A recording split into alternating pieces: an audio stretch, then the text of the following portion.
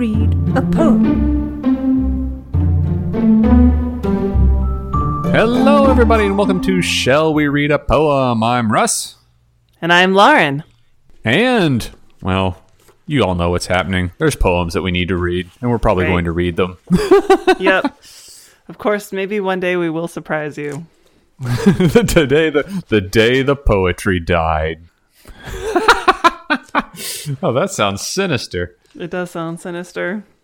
Well, I believe, Lauren, that you wanted to read Sick. Yeah. All right, let's hear about Sick. So this is one a lot of people will recognize. Sick. I cannot go to school today, said little Peggy Ann McKay. I have the measles and the mumps. A gash, a rash, and purple bumps. My mouth is wet, my throat is dry. I'm going blind in my right eye. My tonsils are as big as rocks. I've counted 16 chicken pox. And there's one more, that's 17. And don't you think my face looks green? My leg is cut, my eyes are blue. It might be instamatic flu. I cough and sneeze and gasp and choke. I'm sure that my left leg is broke. My hip hurts when I move my chin. My belly button's caving in. My back is wrenched, my ankle's sprained, my appendix pains each time it rains. My nose is cold, my toes are numb. I have a sliver in my thumb. My neck is stiff, my voice is weak. I hardly whisper when I speak. My tongue is filling up my mouth. I think my hair is falling out. My elbow's bent, my spine ain't straight. My temperature is 108. My brain is shrunk. I cannot hear. There is a hole inside my ear. I have a hangnail, and my heart is... What? What's that? What's that you say? You say today is... Saturday? Goodbye! I'm going out to play. This was my favorite poem in this book when I was a wee. Yeah, it's a good one. What made you choose Sick? Because I was talking with somebody about social isolation and how we've been so very afraid of getting sick from one another, but being away from each other means that we aren't actually passing anything, including the cold, back and forth to each other. And how that is strange to go through more than a year without getting ill. And I mean, that's very lucky, of course, that I did not get COVID, because for some people it was really bad. But I did not get any kind of viral illness that I know of this year. I'm exactly the same. I used to have a pseudo-serious punchline that I got sick exactly 2 times per year. And now, yeah, nothing. Well, see, I'm the sort of person who gets sick like every other week. I get a cold like all the time. I get sick if someone even mentions to me that they have a virus. I'm like, oh, I'm sick now.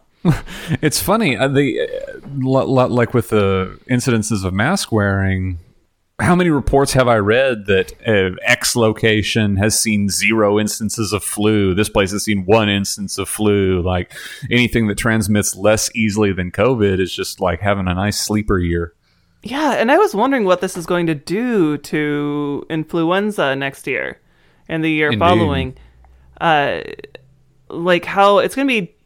Is it going to be more difficult or less difficult to predict what strains will be going around? I figure it probably hasn't mutated that much because not that many people have been getting the flu. Indeed. Man, next year's flu vaccine is just going to be a crapshoot, isn't it? Well, I mean, unless it might be more clear about which flu strains are dominant because they haven't changed very much. Yeah, I don't know. When I was small, I had for whatever reason, I was good at school, but I would try and avoid school whenever possible. And this is probably more elementary school me. Oh, I was the same way. I was good at school, but I also was like, I'd really rather not. Very guilty of malingering, I was. Yeah, I used to use any kind of physical physical discomfort to try to get my babysitter to come pick me up. Now you would call your babysitter. That's interesting. Well, I mean, who else was going to pick me up? You couldn't foist it on your parents? Well, my parents worked an hour away. Oh. And so my most common complaint was back pain, was lower back pain. And like, so I did have lower back pain, and I still have some. And I think it's due to having mild scoliosis. But I realized that I had lower back pain enough that I think my teachers just thought I got my period really early in life, and that I was having menstrual cramps. And I didn't realize that until much later. That me complaining about lower back pain was probably, they were like, oh, she's only 10, but I guess she got her period early. I'm trying to think, what was it? Do you recall the most ludicrous excuse you ever used to try and stay home? I mean, I was pretty goody two shoes, and so I rarely stayed home. I never really lied to stay home. The only time I remember getting in trouble for staying home once, because my grandmother was, I'm definitely a grandma's boy. Like, I could pull on those heartstrings a little bit. And I remember at one point claiming that my tummy hurt. It completely didn't. Like, I was 100% fine. And I was just, my tummy hurts. And then and she believed me, and I got to stay home. And I spent the entire day playing, like, not even trying to fake it, like going outside and running around and doing everything that any normal child would. And I recall every now and again she would be like, wasn't your tummy hurting? And I would have to put on like the most Oscar-worthy, it still hurts, like kind of thing. And my parents were so mad at me when they got home. I mean, that was the thing about kids, though. I think like I could have a fever of 104 and I still wanted to play. A lot of the time, it was just like the something about when my fever got at a certain amount. I think the delirium just kicked in, and I was like, "Woo!" Did your parents have a threshold for staying home? I mean, I was pretty honest, so it was pretty much I just asked. Mine was vomit. Like if one threw up, then one was sick enough to remain home generally, but it was kind of one of those almost catch-22s where it's like, all right, if you're sick, then throw up and prove it. And if you didn't throw up, then you went to school. But if you did throw up, they'd be like, oh, now don't you feel better? Let's go to school, kind of thing. Oh, no! Oh, that's awful! Oh, what a germ factory! Oh, but man, elementary school is a germ factory. Yeah. Like, I've played that game, and golly, they are. Wasn't that the weirdest thing? Like when you were in school, like there was that from like first grade to about third grade, kids would just throw up. I did that even older than that. I remember once I was coming. It was like the end of middle school. It was the end of the day in middle school in like 6th grade, and I was fine. Then suddenly I was just like, oh no. Oh no! And I started trying to get to the bathroom, and then I just horked up all over the hallway. And then here comes my crush down the hall, like, and he just looks at me and he's like, "I'll get help," and runs the other way. Oh man, I'll get help. As though there's any salvaging at that point. Yeah, I was just like, I mean, I tried. Man, kids are gross. Kids are really gross. Did you ever have the thing where you get sick in the middle of the night and then have to go tell your parents? Yeah, lots. Oh, man. That is like built-in birth control. Yeah. Ew. Although I have to say, even though I haven't been getting ill exactly, there are all these aches and pains in this poem that I definitely feel a lot more than I'm older. Although I've always had aches and pains. Even as a kid, I had aches and pains. I remember it was around maybe a couple of years ago when I first got diagnosed with sciatica. And I was like, oh, Lord, now I'm officially old. My back hurts. Why? No reason at all. Does it ever get better? Definitely not. Do these stretches. Like I said, I had lower back pain when I was like 10. But it wasn't as bad as it is now.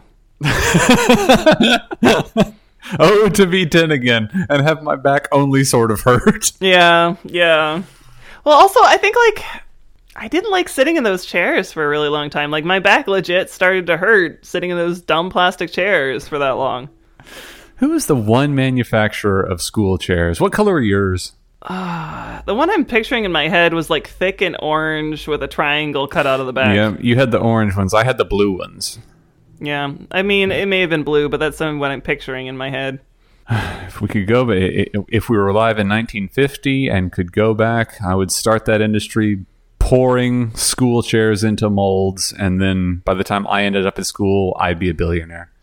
Yes, I realized my timeline was all messed up, and it requires really me to travel through time and also be in school. Right? Yeah, that's very confusing. I love the. Oh, we didn't talk about the adorable illustration that goes along with this poem. Yeah. So it's just a bed lump. It's just. It's just like. Well, there's two tiny eyes poking above above the sheet. Yeah, it's I mean, it's supposed to be a child under a giant comforter, peering out as if they're so ill they can't even lift themselves out of bed. I do like in this poem how the worst symptoms are next door to the most innocuous symptoms.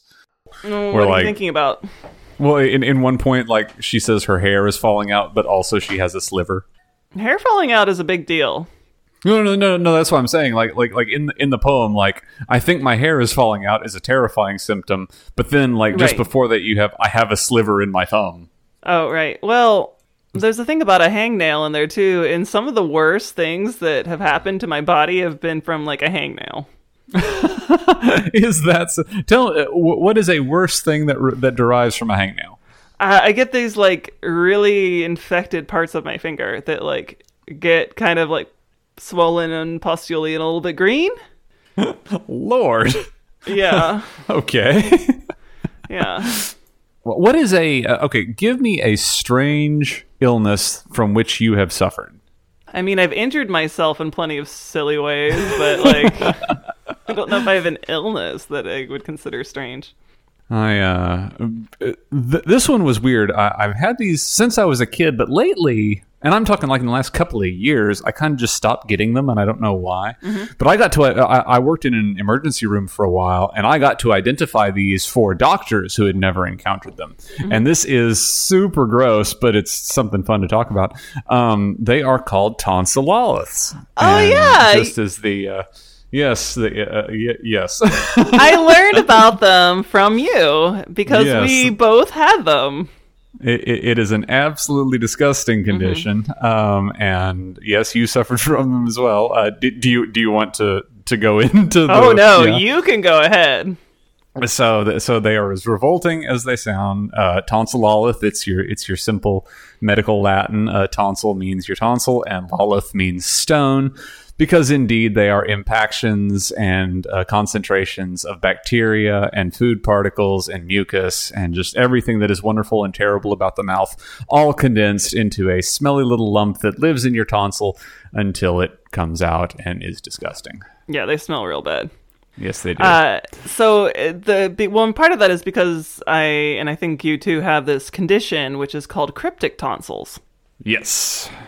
Where the crypts or holes in your tonsils are particularly deeper than normal, and the fact that there is an average deepness to tonsil crypts is just wonderful and goes into showing how terrible our bodies are.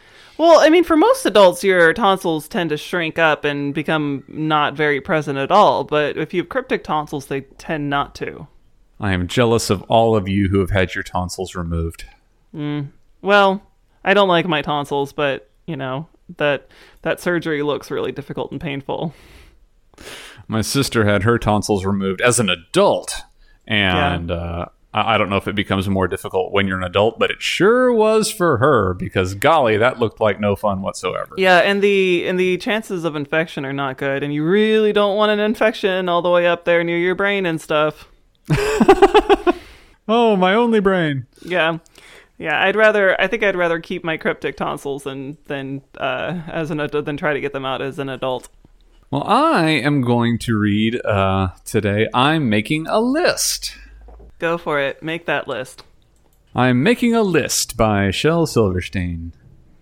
I'm making a list of the things I must say for politeness, and goodness, and kindness, and gentleness, sweetness, and rightness. Hello. Pardon me. How are you? Excuse me? Bless you. May I? Thank you. Goodbye. If you know some that I've forgot, please stick them in your eye. I feel I feel the drawing adds to this as well. It's simply a fountain pen sitting in an inkwell. And the fountain pen is nice and pointy. That's one. That is a strange thing that I collect is fountain pens. Oh. I don't know why. I just think they're they're pretty and interesting. My grandma had fountain pens, wrote with fountain pens, and it's just a thing that I have now. Do you write with them? I do write with them. My daily. Where's my daily? Oh, it's in my suit jacket. It's clipped to the pocket of my suit jacket right now. For any of you connoisseurs out there who are looking to get into fountain pen writing, I recommend your starter be the Lamy Safari, because that will spoil you. It runs about $40 and it writes better than some $300 pens. So yeah, the Lamy Safari, Lamy Safari, spelled just like the hunt. Okay. Yes, it's a gorgeous one. But I did not come here to talk about fountain pens, although I like talking about fountain pens. I chose I'm making a list because, golly, aren't people just extra touchy and angry and rude these days? I don't know. I still am not seeing that many people, or even like casually encountering that many people. So I don't know whether people are more or less kind and polite right now. I feel kind of feral.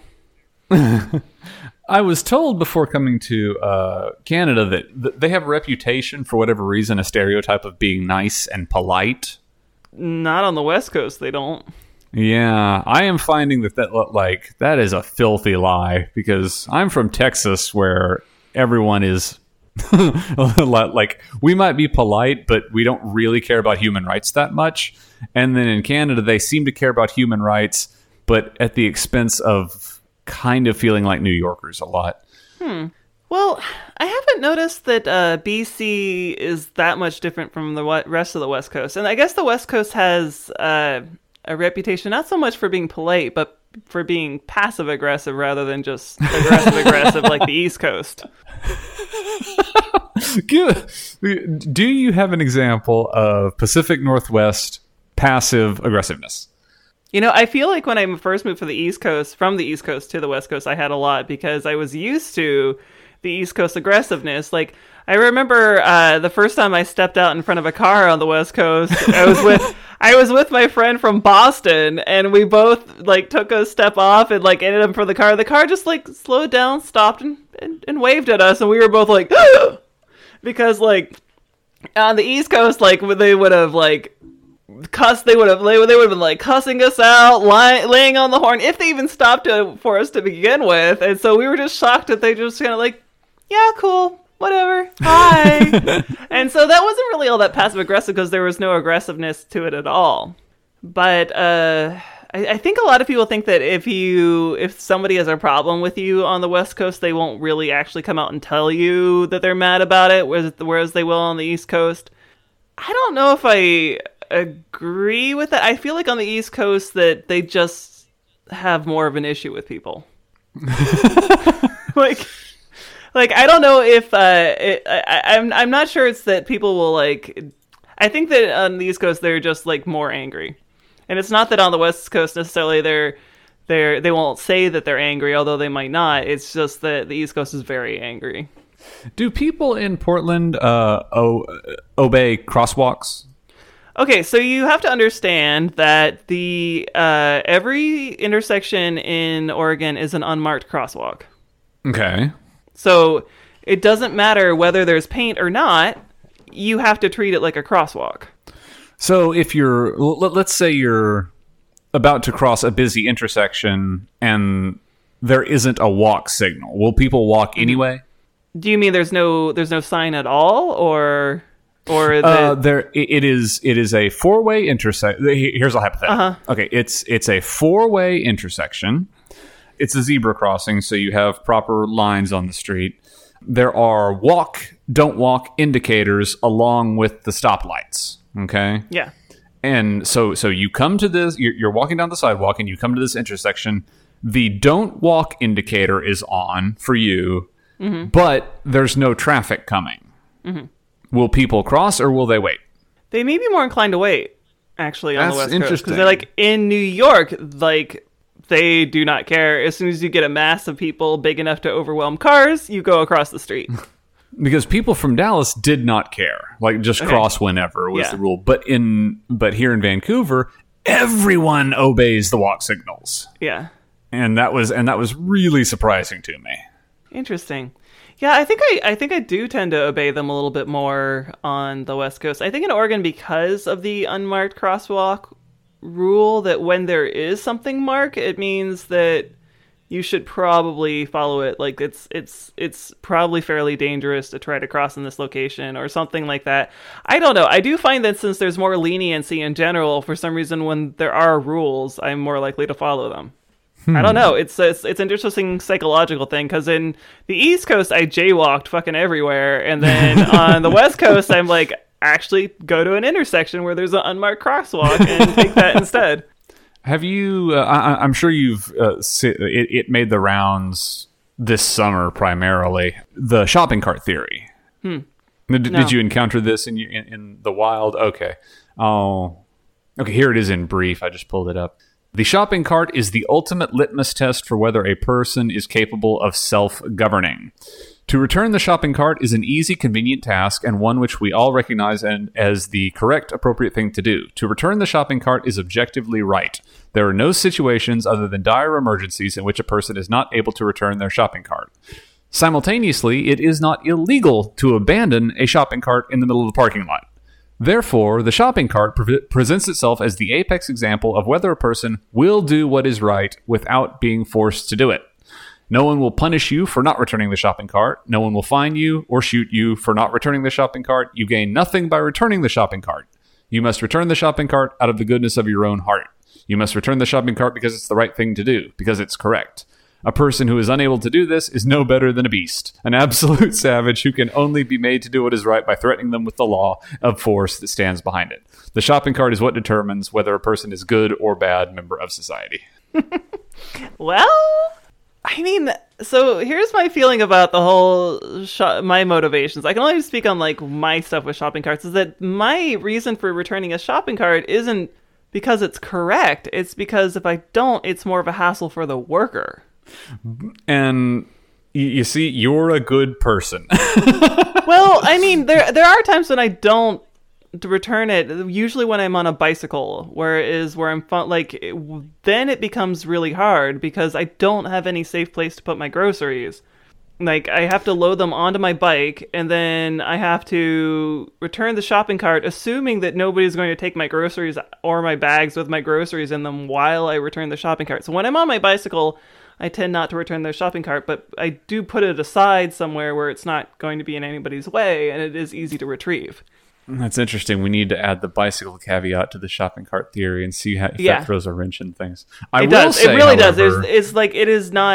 It's not convenient to return a shopping cart at all when you're on a bicycle. I will say, though, that the Venn diagram of anti-maskers and people who don't return shopping carts is a perfect circle.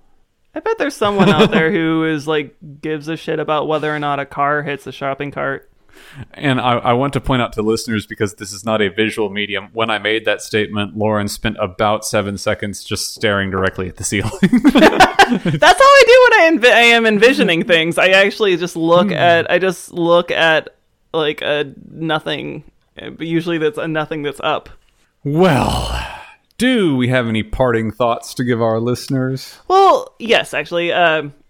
So on the list, I was thinking about when I was a kid, the same friend who listened to the Shel Silverstein's Where the Sidewalk Ends album at the babysitter's house over and over.